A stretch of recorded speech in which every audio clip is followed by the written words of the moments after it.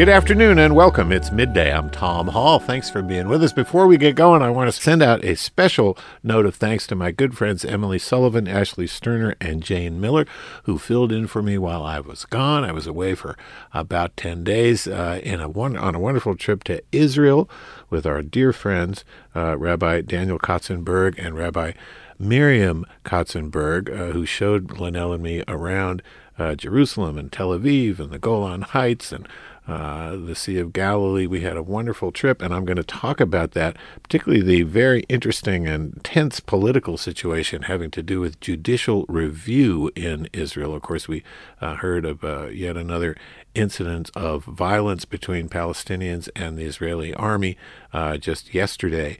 But we'll talk about the political situation in Israel, and I will share with you some remarks by some folks who are at a protest against the Netanyahu government's intention to change the structure of Israeli law, having a new role for the court system in Jerusalem and in Israel. So it's a very interesting time to be there, and I'm delighted that I had the chance to go, and delighted that Emily, Ashley, and Jane were nice enough to fill in and talk about some really important topics. Today, we're going to talk about a new report that's just been released by BUILD. That's Baltimoreans United in Leadership Development. They have published this report to propose new ways to change the trajectory of our city, which is losing population quickly and whose huge stock of vacant houses remains a fundamental problem.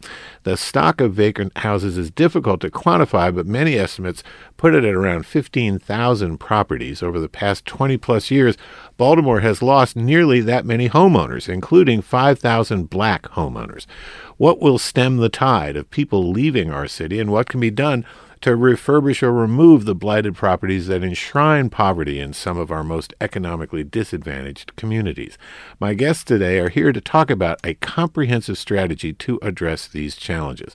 The strategy is not inexpensive, but it's a moral and economic imperative that these problems be solved, and the report that BUILD has issued reflects a deep understanding of what the problems are and how they can be best addressed.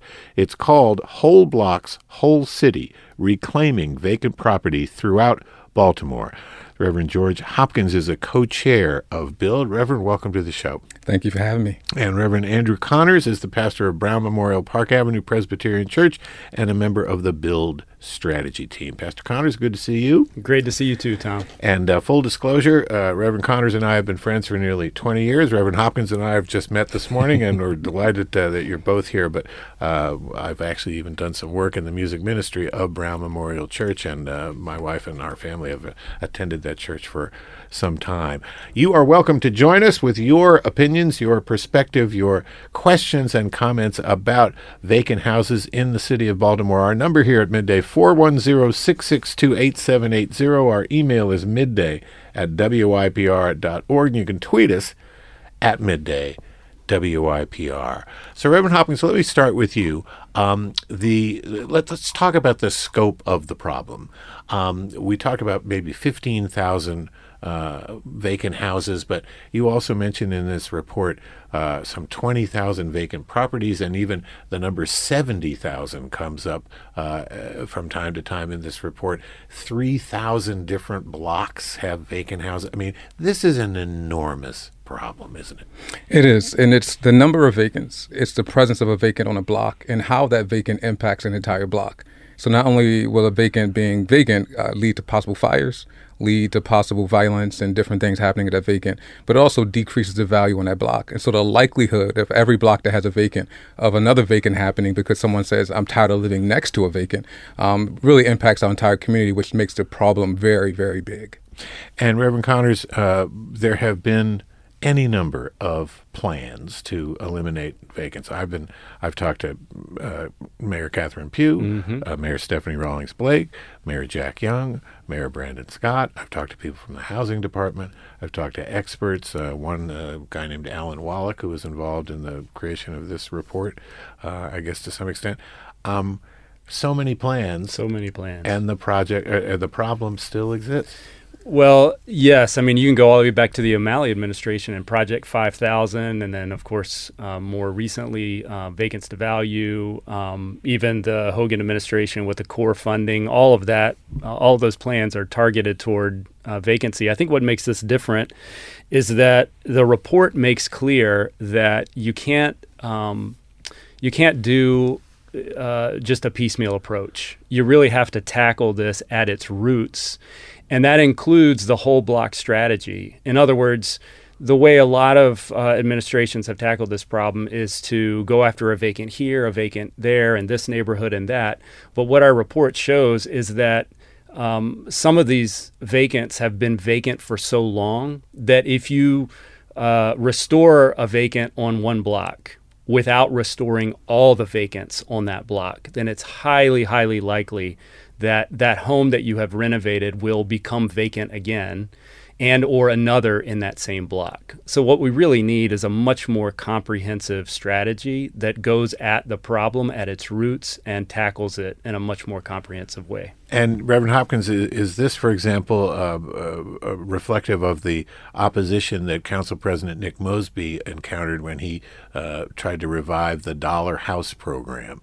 People seem to take issue with Council President because it was only going to do one house here and one house there. It wasn't going to do whole blocks at a time. Is this?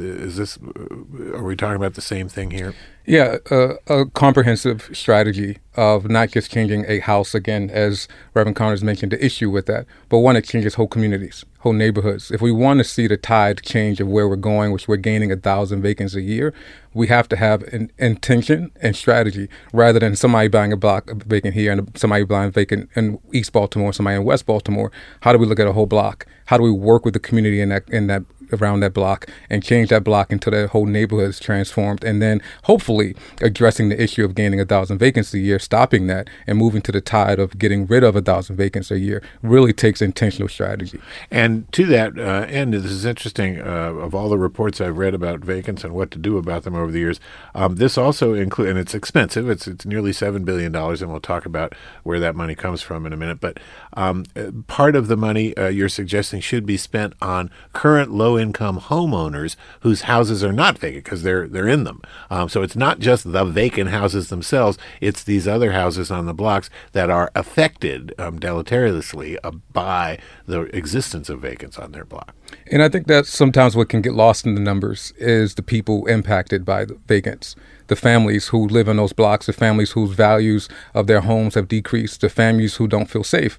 And so a part of this fund is saying that the communities that have been often seen as being too costly to invest in, that we're saying, no, this is a time where we can reimagine what it looks like to invest in these communities, and that it's not a gets given a subsidy, but as we invest in these communities, that will actually increase the wealth of the family members there, but also bring back financial benefits to our city with property taxes and other benefits too. We're talking about vacant housing and what to do about it in Baltimore, according to a new report issued last week by BUILD, Baltimoreans United in Leadership Development. My guests are the Reverend George Hopkins, he's a co-chair of BUILD, and the Reverend Andrew Connors, who's a member of the BUILD strategy team. Our number here at Midday, 410-662-8780. Our email, midday@wypr.org. You can tweet us at midday WYPR.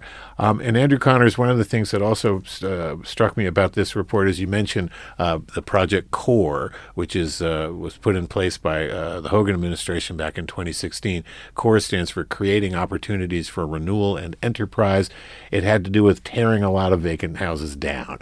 You're not talking so much about demolishing these vacants. You're talking about renovating them and making them livable. Well, I think a comprehensive strategy, obviously there'll be some homes that need to be knocked down. I mean, our press conference was in front of a home that had a tree that had been growing for so long up the middle that I'm not an expert on the actual demo, but I don't know if that one could be restored. So certainly that will be part of a plan. But I think that effort, the CORE effort, is exactly what we're talking about. That's one piece, and it's not really solving the problem.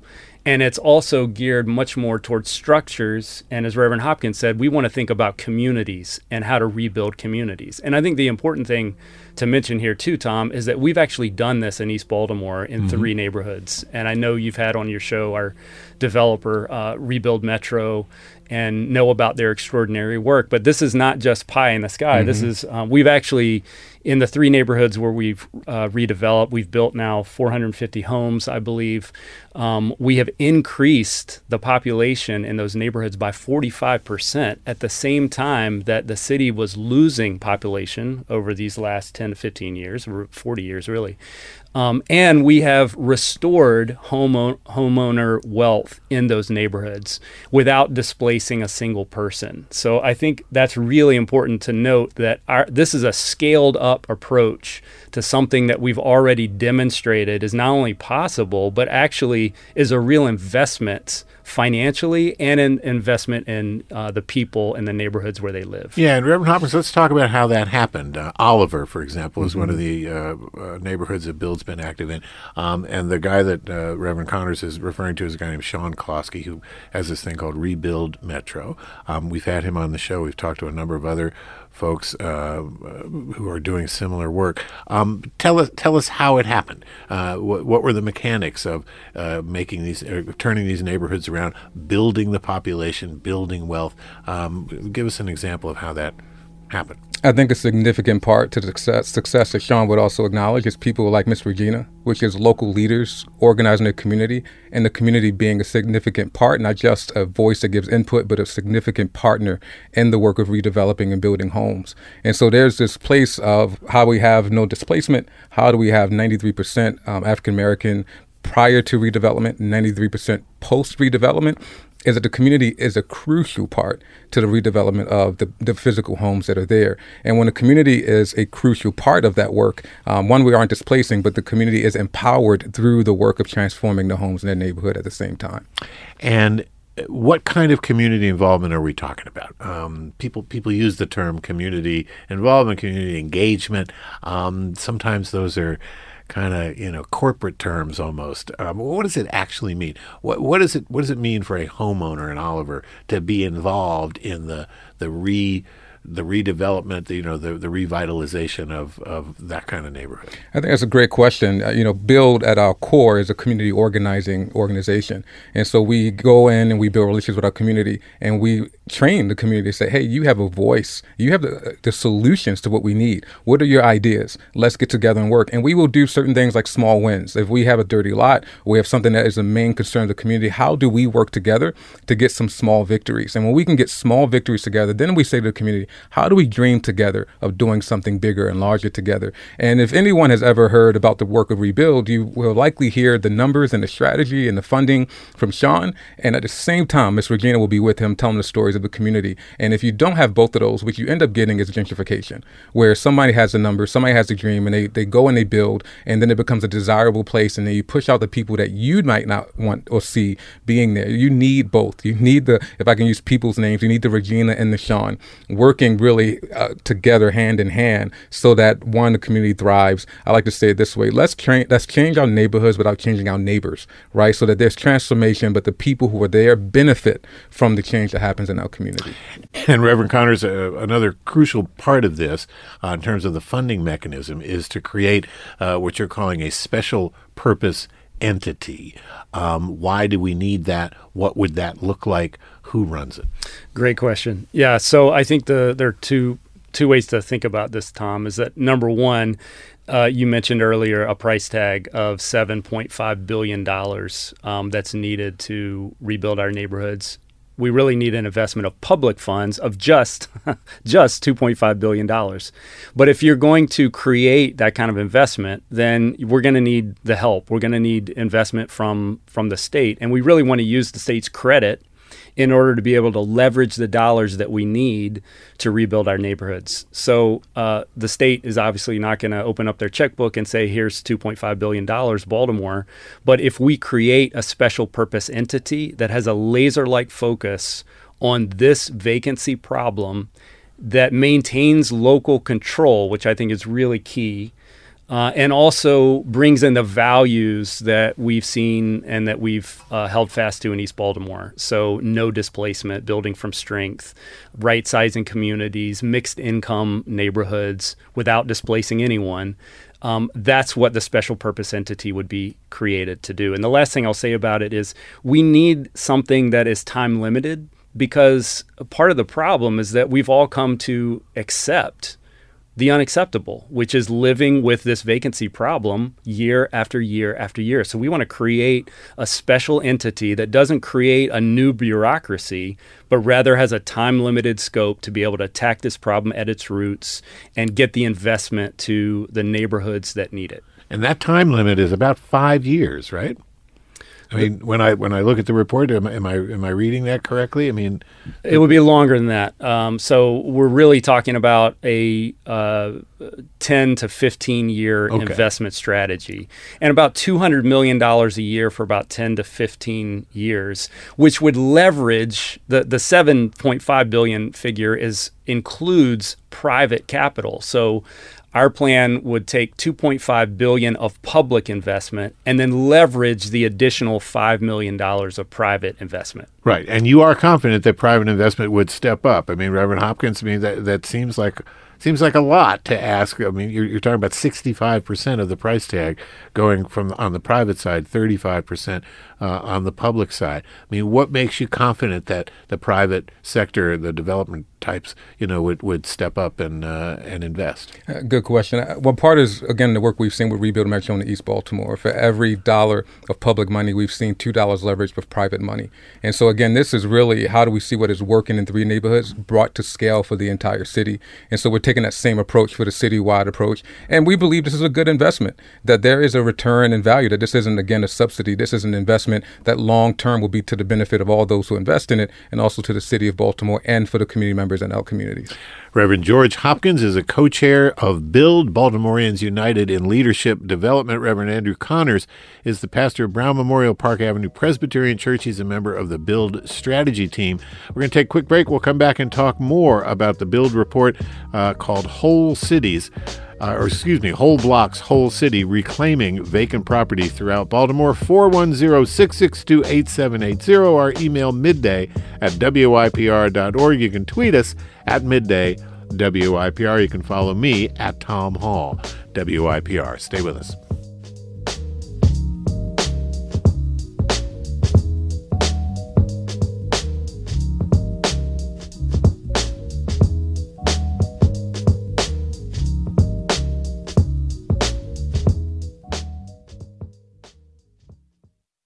You're tuned to Midday on your public radio, 88.1 WYPR. And welcome back. It is indeed midday. I'm Tom Hall. By the way, coming up tomorrow on the show, we're going to turn our focus to Baltimore County. My guest will be Baltimore County Executive Johnny Olszewski Jr. He will join me for the hour tomorrow here on Midday. If you've just joined us today, we're talking about a proposal to target reinvestment in some of Baltimore's most distressed neighborhoods and to eliminate blight in our city. The proposal comes from BUILD, a nonpartisan, interfaith, multiracial community organization that was founded back in 1977. They've issued a report that is a call to arms to confront head-on the problems of vacant housing that has plagued our city for decades. It's called Whole Blocks, Whole City, Reclaiming Vacant Property Throughout Baltimore. My guests are the Reverend Andrew Connors, a member of the BUILD strategy team, and the Reverend George Hopkins, a co-chair of BUILD. You can join us at 410-662-8780. You can email us midday@wypr.org. As far as I know, Twitter still exists, at midday WYPR will find us, and at Tom Hall WYPR will find me. So, Reverend Hopkins, let's talk about the neighborhoods that you want to target. You talk specifically about places in Baltimore that you think the strategy can be scaled up and work. Where are we talking about? So a lot of the work we've discussed so far is, primarily talking about the political engagement and the funding. But the other, again, crucial part is the community organizing. And so what you need on the ground are leaders who are involved and communities that are working together. I live and serve in Southwest Baltimore, so I'm biased towards that community, having focus, but we have dynamic leaders who are there. We have dynamic developers who are community focused too. And so what we have done is identify communities that we have seen already having a community organizing work done and who just need the funding and support to get this transformational work be done. And that's happening in pockets throughout the city from West Baltimore to Southwest to East Baltimore that we're focusing on now. As well as Park Heights, right? Park Heights, yeah, yes. That's in the mix too. And Andrew Connors, in terms of the support, the endorsement that you've received, you had a press conference last week. Mayor Brandon Scott of Baltimore attended that press conference. What's his status when it comes to this proposal? Have you spoken to Governor Moore about this? What's his status? Great question. So yes, Mayor Scott has endorsed our approach in terms of the creation, the need for a special purpose entity, and we're working with him and his administration right now to work out the details of what that would look like. He's also stated publicly that he shares our belief that that's going to require the state as a significant partner for this level of investment. And he also stated last week that the number that we have, the $7.5 billion figure, is also his number. That is what's required. He understands the gravity of the problem and the scale of the problem. And I should say also that at the beginning of his administration, before he even took office, he met with us and said, what you're doing in East Baltimore is remarkable. I want that to be a citywide strategy. Help me develop that. And so that brings us to where we are with him today. With our governor, he met with us during the election, during the campaign season, and we laid out for him our strategy. It was before the release of this report, so we didn't quite have the level of detail that we've referred to today. But he also understands what we've been able to accomplish in East Baltimore, and he endorsed the overall approach and said, I want to meet with you all within the first quarter of my administration. So we're in the process right now of setting up that initial meeting, and now that we have the details of what's going to be required, we'll be calling on him to take a major leadership role. And I should say that I think this scale effort obviously requires both the city and the state working together as partners, and we're excited about the prospect of that possibility. And Reverend Hopkins, the ARPA money, the American Rescue Plan funds that the mayor has been doling out over the past many months, about $640 million total. Is any of the money from the ARPA plan, has the mayor designated any of the money towards this kind of effort? Yes, the mayor last year, $100 million towards addressing the issues of vacants. And I know this year he's also asking the state to make that same investment to addressing the issue of vacants too. So is that kind of money, could that be a seeding for the special entity? For example, has that money been allocated specifically to do A, B, C, and D, or is it up in the air enough that it could be brought directly into this effort? That money could begin to invest. Again, there are developers and community leaders who are already doing this work who just need the public funding behind them. And so we can invest in some of that work that's there. The special purpose entity, again, is important to get that money to scale, but also the process of getting a vacant house and rebuilding that vacant house takes 1.5 to 2 years now. And so that's one of the benefits of the special purpose entity. So the money can be used towards that, but the process now is still too drastically slow to make any significant progress for change. And Reverend Connors, there is a dramatic population decline happening across the country. So Baltimore has lost, the decline in Baltimore started in the 1950s in terms of population decline. We are now under 600,000 people for the first time since the 19th century. Yes. But Baltimore is not the only city experiencing that. When it comes to rebuilding all these homes, because we're talking about thousands of homes, do we need the homes? I mean, we don't have we're going to be competing for people to live in Baltimore City with other cities who are also experiencing population declines. Well, I think I mentioned earlier the phrase right sizing, and I think that's part of the work too, right? Is first of all, families aren't the sizes that they were when Baltimore was built in its heyday. So some of the homes that we've redeveloped in East Baltimore, for example, we've had to be creative with how we reshape that home for family size realities of today. And I think the population issue is similar. I think what it all points to, Tom, however, is that we have to get more competitive than we are because, as you point out, we're going to be competing with other cities up and down the East Coast. And if we leave things the way they are, we're not going to be very competitive. Yeah, this is who's going to want to move to a block that has a bunch of vacant houses? Exactly. It's that simple. I mean, exactly. This ain't brain surgery or as whatever the phrase is. And Reverend Hopkins, we have a email from Deborah who lives in Towson. Are you working with Black Women Build on the vacants issue? We've had Shelley Halstead, who's the head of that organization, on the show to talk about the work that they're doing. But when it comes to those kinds of organizations, you mentioned several other organizations, several other folks, doing this work. How are those efforts coordinated into this build effort? A significant part of it. We've had meetings with specifically local Black developers in the city and their parties' ongoing conversations too. Some of the things I've said to those developers is we're doing this work so that what you're doing can thrive. So there's a lot of partnership with local developers. There's a lot of partnership with CDCs, with community leaders across the board. We are linking arms together to solve this issue to scale. It's not just a financial scale, it's people resource too. How do we, to scale, work together to accomplish this work? And Andrew Connors, in this report, you talk about the need for fresh urgency. And that's really at the core of this effort, isn't it? I mean, we've talked about all these other efforts and all these other plans that we've heard about for years and years. What's it going to take? Is it just political urgency, or is it deeper than that? Oh, wow, that's a great question. I mean, I think, Tom, we're people of faith. We're an organization that's ecumenical, interfaith, but we are people of faith. And I think that's necessary for something like this because we do have to bring a different level of urgency and, frankly, possibility to the conversation. But I think we can do it. And as we said earlier, our hope is not false hope or pie in the sky hope because we've actually done the work. So it's really about, I think, helping people wake up, open their eyes, not only to the realities, but to the possibilities of what we can do together.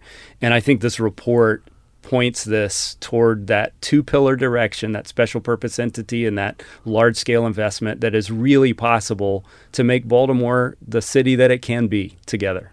You also talk in the report, Reverend Hopkins, about patient funding.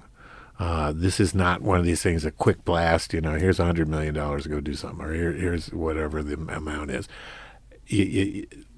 The patience that this is going to take is a crucial element of this as well. Yeah, I would add is patience, that there will be work happening while that patience is happening financially. And again, that goes to the work that's happening on the ground. But to build a city that for the next generation, they look back and say, we remember being a city of vacants, and now we're not that. Means that we're trying to build brick by brick, block by block, an entire city. And so we ask for patience, but not patience where nothing's being done.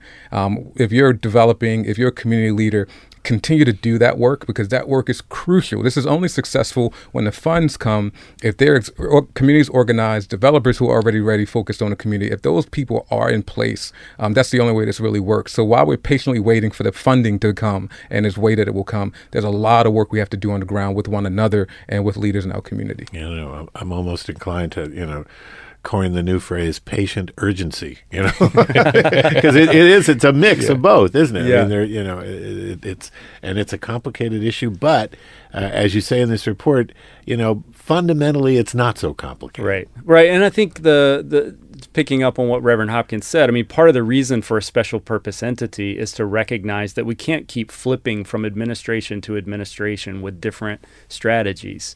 So the patient kind of investment is also a different kind of focus from the city at large that kind of removes it one step from the political process, not away from accountability, but a step away from that kind of flipping back and forth, so that we can really have a strategy that overlaps more than one administration, which is what it will take. I mean, Mayor Scott said at our press conference, and to his credit, I think he said, you won't hear this from a lot of mayors, but I am going to say that if this takes root, it's going to happen well beyond my administration. And so I think we recognize that, and that's part of what the patient investment is. It's a strategy that outlives any one administration, either at the city or the state level. That's Reverend Andrew Connors. He's the pastor of Brown Memorial Church in Bolton Hill and a member of the Build Strategy team. The Reverend George Hopkins is here with me as well in Studio A. He is a co-chair of Build, Baltimoreans United in Leadership Development. We're talking about what to do about the scourge of vacant houses and vacant properties here in our city. 410-662-8780. Our email midday@wipr.org, and you can tweet us at midday WIPR. So we have a tweet from a listener in Towson who says the idea of the need to take an entire block of buildings to be able to create a core is exactly the same ideas that have been used for commercial development as practiced by Jay Brody and the BDC for many years, working hard to redevelop areas such as the West Side. I think involvement of church leaders here is critical, and it also just goes to show that development takes a long, long time. But there are some things, Reverend Hopkins, that can be learned from the folks who developed commercial properties, and there are some things that are transferable to developing residential properties. Yeah, and I think the block by block is it's about vision, about who we can become in a city that we can build. We've talked about this a lot within Build, is that what Baltimore has, we have a legacy of redlining here. And the ideology behind redlining was this community is not worth investing in. And that same ideology, that same language exists today. And so where we are is committed that we change that narrative, that this be a place where redlining started and to be a place where it ends. And that communities that have often been seen as not worth being invested in, that we now see it that way, that we change a new market that says not only can we invest in this community, but there will be a beneficial return morally and economically when we invest in our community with this vision. Reverend Connors, what about efforts to have people in low-income neighborhoods and low-income situations moved to higher income neighborhoods? There was a program called Choice Neighborhoods, I think, moving people from Baltimore City to Baltimore County. You know, the schools are better, supposedly, and the crime is less frequent. There was a Hope 6 program that, was in place for a number of years. You're talking about a different approach. Moving people out of Baltimore City is not the ultimate goal here. No, I think we want people to be obviously the authors of their own destiny, and we want them to have a voice in the creation and recreation of their own neighborhoods. I don't want to speak specifically to the ones that you brought up, but we do have a history in the city of moving usually low income, usually black people out of their own neighborhoods with the fantasy that we can bulldoze what's there and start from scratch. That usually takes a tremendous amount of resources. It disrupts lives, and it doesn't help people. What we've seen in East Baltimore is when we do it right, we can bring in new people with wealth into the city without displacing current residents. And I think that for us is key and non-negotiable. So we'll look at any and all tools for how to make that happen, but we're not in favor of making decisions about other people's lives by moving them out of their neighborhoods and bulldozing them, as I think we've seen happen on more than one occasion in the city. And Reverend Hopkins, Reverend Connors used the term building from strength. Mm-hmm. This is something Sean Klosky and I have talked about on this show as well, talking about taking something that's got a core of positive energy and then building out from there. Tell us what the strategy behind building from strength entails? Well, I think first it's realizing that our communities have strength, often communities that have been overlooked, and finding out, again, community organizing through these deep relationships. Where's the strength in this community, and how do we begin to build from that strength outward so that we're getting stronger and stronger until the extent that the whole rebuilding has covered the entire community, the entire neighborhood. And again, the crucial part in that is spending the time relating to the community, identifying where the strength is in that community so that you can then do that work with the community to do that building. And Reverend Connors, we are a community of row houses. Yes. And the report notes that rebuilding and renovating row houses presents particular challenges. It's different than the single, freestanding houses. Why is that? Well, I think one of the things the report points out and why we have, I think as the report states, 34,000 homes at risk of becoming vacant. A big piece of that is that if you're a row house attached to two other neighboring row homes, if one of them is vacant, your house is much more likely to be impacted structurally by that vacant home. So when you're renovating row homes, you need to pay attention. Again, it goes back to the whole block strategy. You've got to work on clearing vacants a whole block at a time, not the piecemeal approach. And on, focusing on keeping homeowners in their homes. And the city does have, the Department of Housing and Community Development does have a number of programs to do that, helping people keep their roofs up to date and those sorts of things. And Reverend Hopkins, we just have a couple minutes left. I live in Reservoir Hill. We moved in there in 1986 on Utah Place, and in the block that's parallel to ours, Madison Avenue. When we moved in, the entire west side of that block was boarded up. There wasn't anybody living there, or maybe one or two houses. And now all of those homes are occupied. I have no idea actually how that happened, and it happened over a period of time. But we would walk the dog around the block and see, oh, there's another one, there's another one, there's another. How do we scale this up? How do we get it so that that kind of thing can happen in neighborhoods across the city? I think the report gets to and the scaling of it. I think the SPE gets to the scale. What I would add to that, Tom, I grew up in Cherry Hill. I had the privilege of going to Poly High School and graduating from Morgan State. A lot of my peers have left the city as part of that group that has moved. I always say we have the decision at some point to decide whether I leave or I stay and lead. And I think the important part of what you're talking about is some neighborhoods are desirable and people want to move into. And some people say if I build a house here, then I can charge money and anybody can move into it. What we're also saying is looking at communities of people who have often been seen as not worth investing in. That you can build a house and somebody says, I still don't want to move there. That we're saying, let's look at the communities that have often been overlooked, that have been food deserts, that have schools that may have struggled because of less population, and saying these communities are worth developing. And if we do the work with the community, then people will move back, and not just even new people, but people returning back. And so we're actually looking to look at the communities that have often been undervalued and overlooked and saying there is value here. Morally and economically, there's value here. And how do we change the market? How do we change our vision of what tomorrow is? By looking at communities and saying this community is worth investing in, the people here. And if we do that, there's multiple benefits that have often for generations been saying, if you invest here, it's nothing but a waste or a loss. And we're saying, no, we've seen it in East Baltimore. And we want to see it in other communities, again, that often are neglected and seen as not as being valuable.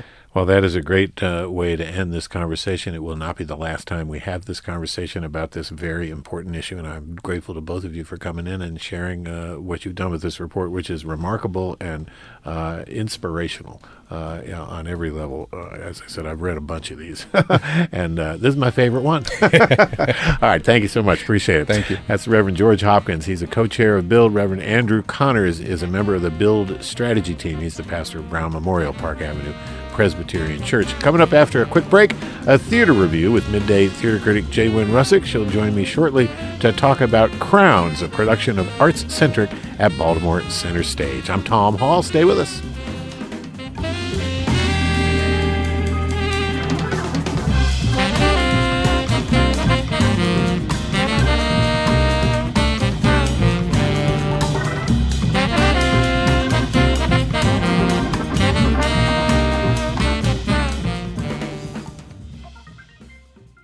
This is your public radio, member-supported 88.1 WYPR.